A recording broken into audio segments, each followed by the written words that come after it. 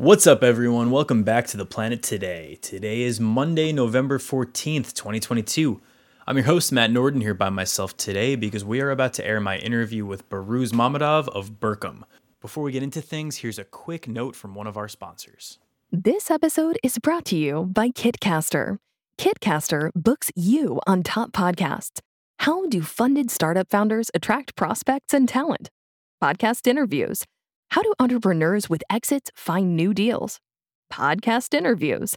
How do C-suite execs differentiate in crowded markets? Podcast interviews. Kitcaster books you on top podcasts. Click the link in the show notes for a special offer. Celebrate good conversation.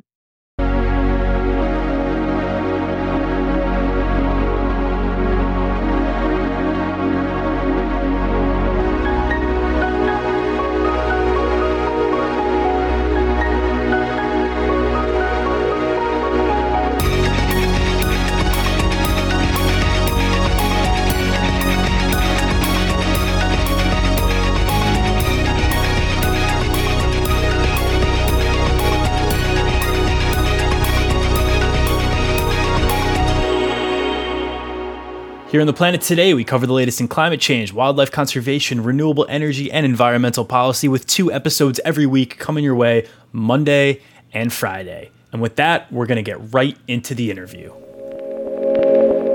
Today on The Planet Today, we are joined by Bahruz Mammadov of Berkm. Bahruz and Berkm aim to change the way plastics are produced, while most programs tend to focus on consumers of plastics. Their use of cutting-edge chemistry can reduce the amount of plastic needed in manufacturing by between 8 to 20%. With 74 billion pounds of plastic ending up in the environment every year, largely because of our overdependence on single-use plastics, this is no small task, but an extremely important one. Bahruz, welcome to The Planet Today. Thank you, Matt. It's my great pleasure to be here, and I have been looking forward for this the interview. I've been doing a great job in enlightening people about how we can save the planet and what we should do. Awesome. Well, I'm excited to hear more from you today about how you're working to save the planet here. So let's start from the beginning. What first got you interested in environmentalism and sustainability? So, it's the personal touch is that so I really grew up in a household where that sustainability mattered. Just my mom is, for example, is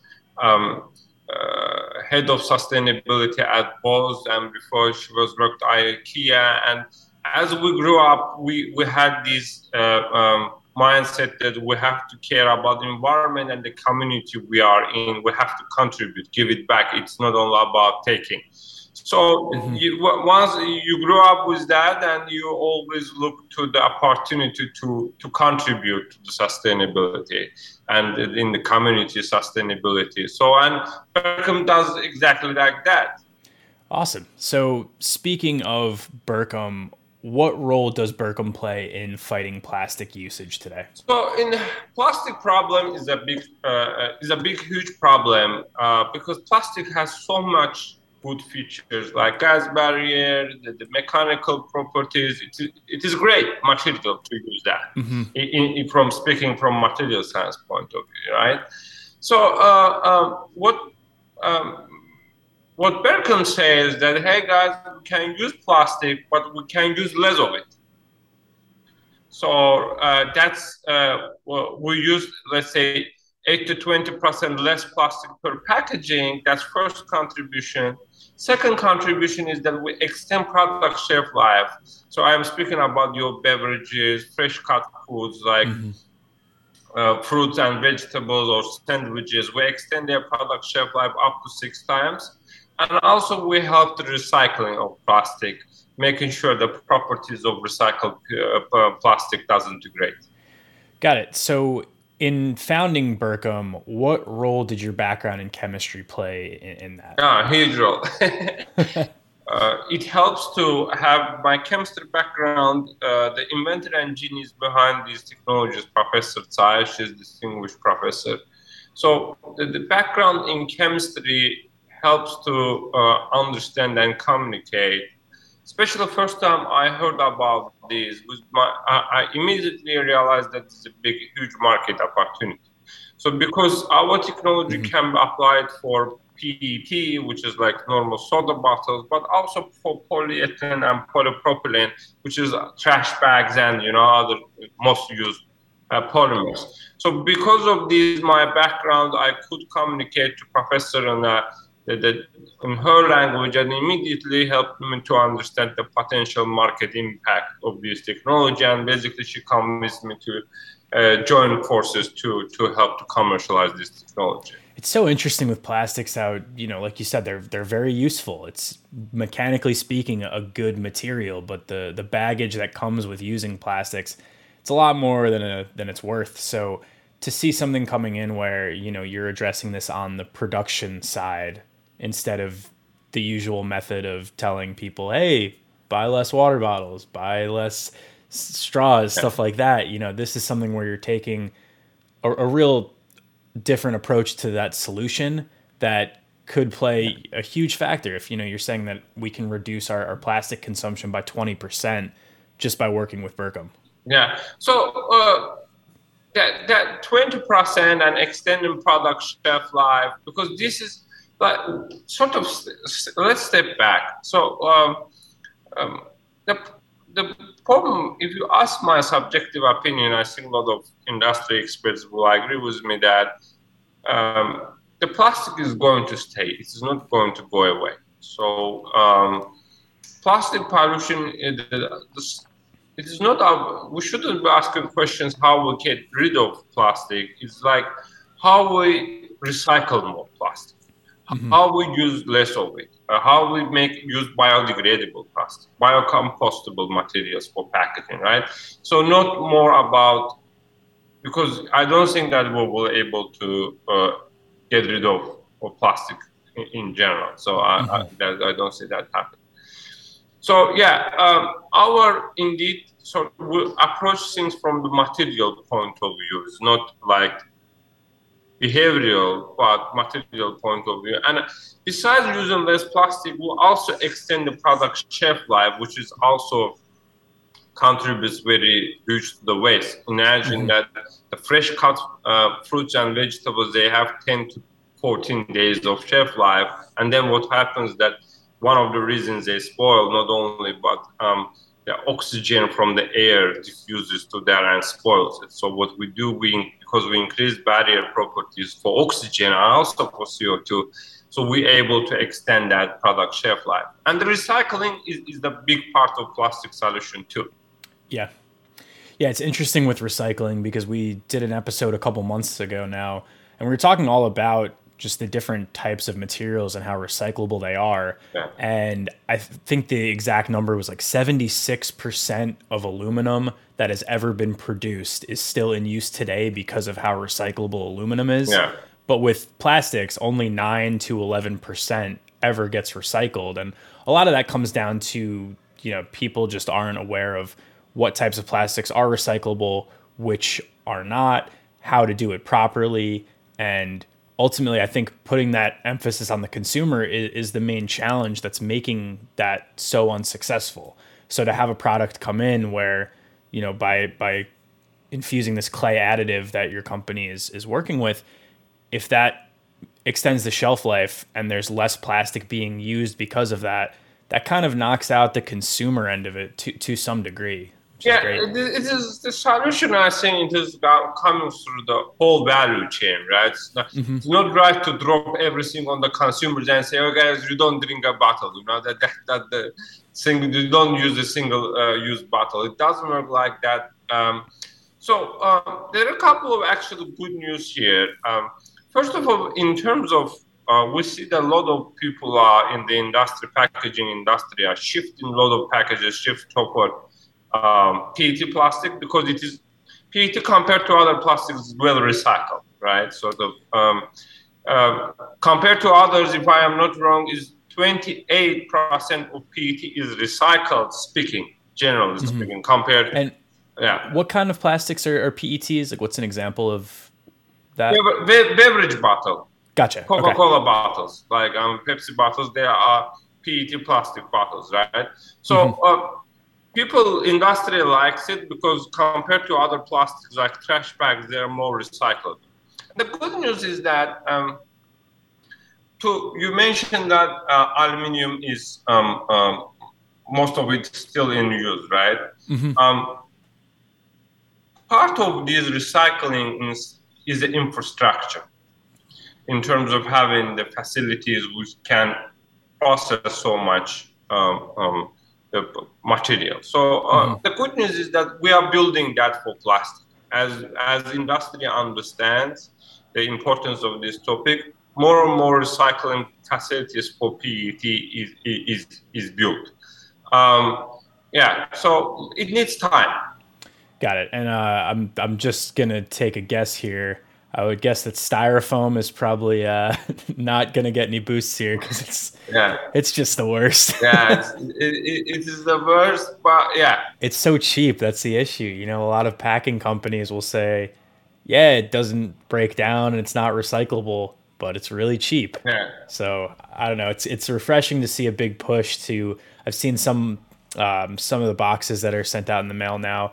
They have that like plant-based plastic that biodegrades easier and it's full of air. So hoping stuff like that gets more and more use compared to the styrofoam. It is happening. Let me tell you one interesting factor. As I mentioned that, for example, PET is the most recyclable plastic, and people start trying to use that more as much as possible, of course. Price of recycled PET, raw material for price of recycled PET is 2.5 times more expensive than virgin PET. And there is a huge shortage of recycled PET, obviously, which explains the prices that higher, right? Mm-hmm. So my point is that industry is willing to pay premium for recycled content. So coming to your point, yes, the foam is cheap. I agree with that. But what we also see that market is willing to pay premium for alternatives. And that push comes from the consumers and industries, which sort of pushing the companies pay premium, but have more sustainable materials in the package. Yeah, absolutely. And it's really refreshing to see consumer power kind of taking shape. You know, we're often at this point where we feel like we can't do much because when we're talking about single-use plastics or climate change or sustainability as a whole, it's a really big, broad problem that takes a lot of mini solutions. It's not like there's one thing that's going to fix it. It's this jigsaw puzzle that we're trying to connect.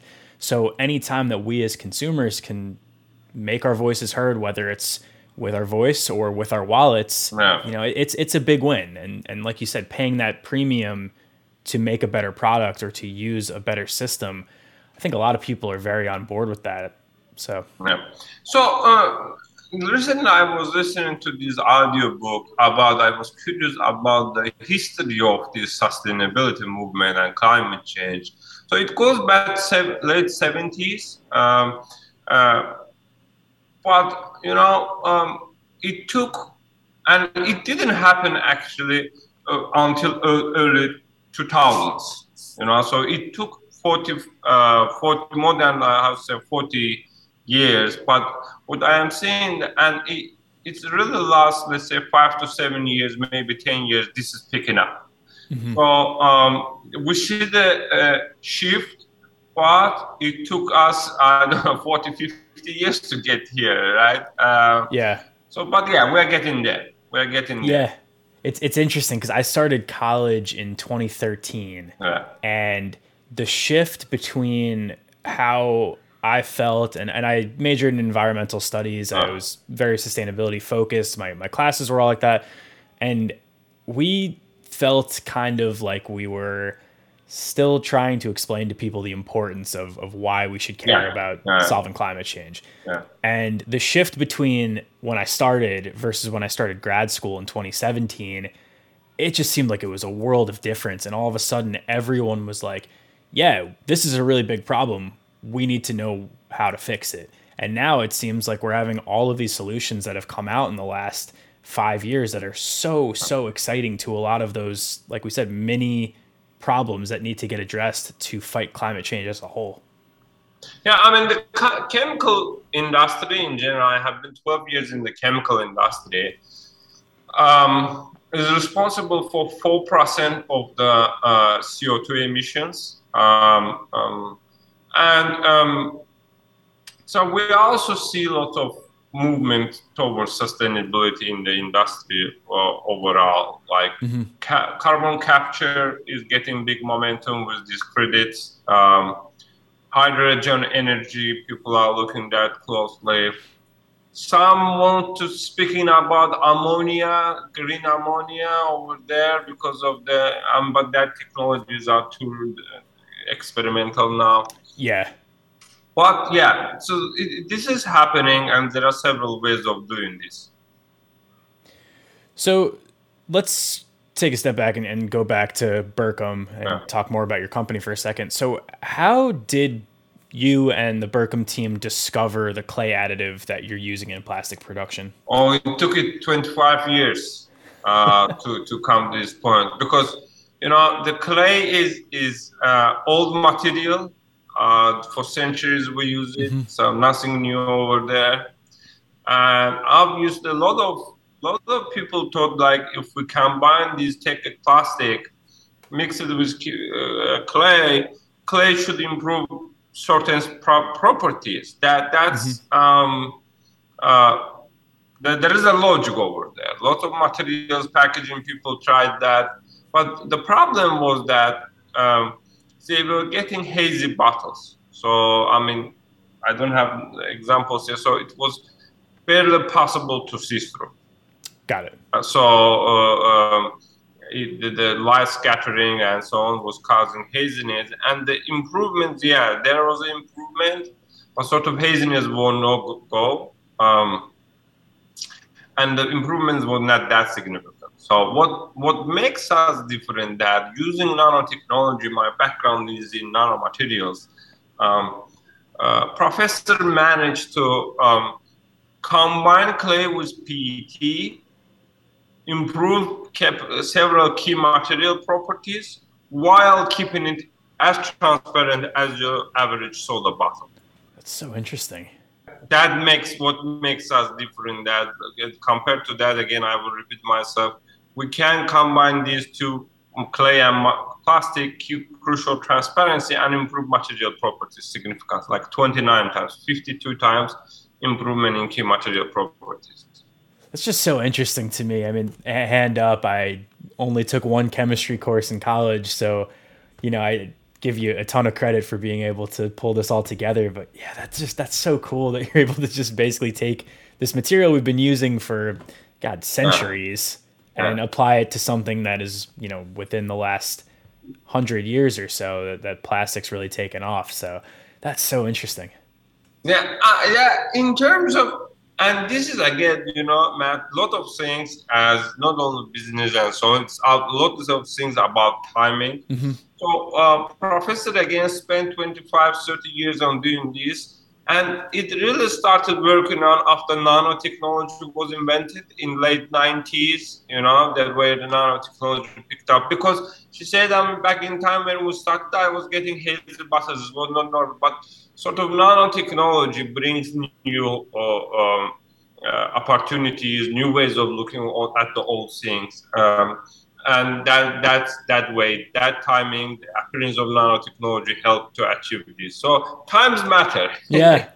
I feel like with a lot of, not even just in this conversation, but just in general, timing is everything. You could have the best idea in the world at the wrong time and it's not going to take off. So it's really cool that came together. But yeah, we are excited about this, that sort of we now heading towards PET is the soda bottles are our main market. We are having a pilot with several global brand owners. Now, as we move forward, we will also go to other packaging materials like trash bags and caps and so on. But our technology, I want to highlight here, also helps recycling in many ways. So I want to highlight that contribution too. Got it. So I have one more question for you. Yeah.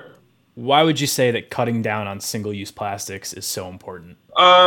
So obviously, it is managing to more plastic you have is more at a certain point it becomes a probability game, numbers game.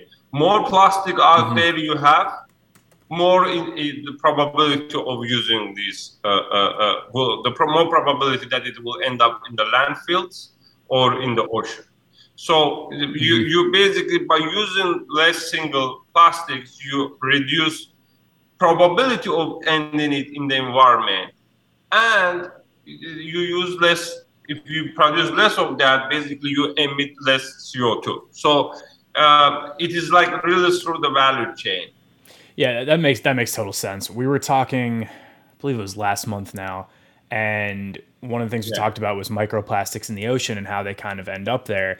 And one of the things we found was that wastewater treatment facilities can filter out between 83 to 99% of microplastics, but plastic is produced at such a large scale that even that 1% or a fraction of 1% that's getting through, it accumulates and it's going to get into the ocean. So, like you said, playing the probability game, reducing the likelihood that plastic is going to get out into the landfills or out into the ocean, sounds like a win-win. Yeah, that's.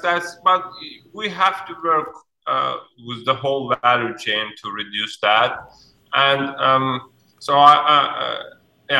another point, another important part of the this is on the end of the value chain, consumers and the environment. Another point is that to being able to use bio-based source like materials. I want to highlight origin materials. They're doing good jobs. They're building, if I am not wrong, the biggest and first large-scale plant in California, where they basically will be getting PET soda bottle raw material from wood.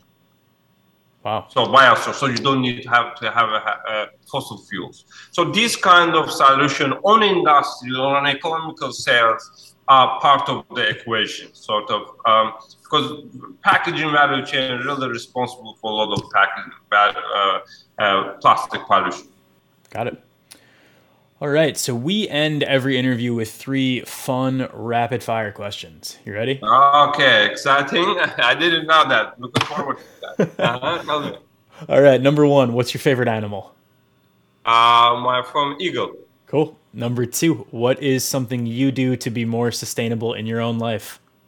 So I don't buy, I buy big containers of water when I buy, and for example, workout, I have used the same bottle every time. Awesome. And last one, what is one environmental topic you think my listeners should be more aware of after hearing from you today? So the plastic as a material will not go away, but it's not about getting rid of plastic. It's more about how we recycle that more, how we use less more, how we use biodegradable, compostable materials rather than eliminating plastic. Got it. All right, Bahruz, thank you so much for your time today. I definitely learned a lot. I'm sure the listeners are going to learn a lot as well, and this was a lot of fun. Thank you, Matt. It was great talking to you. You as well. So if people want to keep up with you or Berkm, where is the best place to do that? So, I mean, the best place is going to be through website. The website is Bahruz at Berkm.co. So my email address. I'm happy to follow up, answer the questions.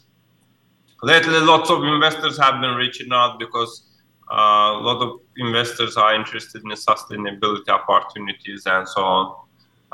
That we see lots of traction on that side, which is good. That sounds great. So yeah, we'll link the website in our show notes, and we'll throw your email in there as well in case anyone has any questions. So hopefully we don't flood your inbox too much. Thank you, man. All right, thanks again. All right, that'll do it for today's episode of TPT. Thank you again to Bahruz for his time on this one. Make sure to hit the link in your show notes to learn more about Berkm. Nick and I are going to be back on Friday for some quick hits to send you into your weekend. But until then, make sure to follow along on our socials at Planet Today Pod for clips from the show. For The Planet Today, I'm Matt Norden. See you on Friday.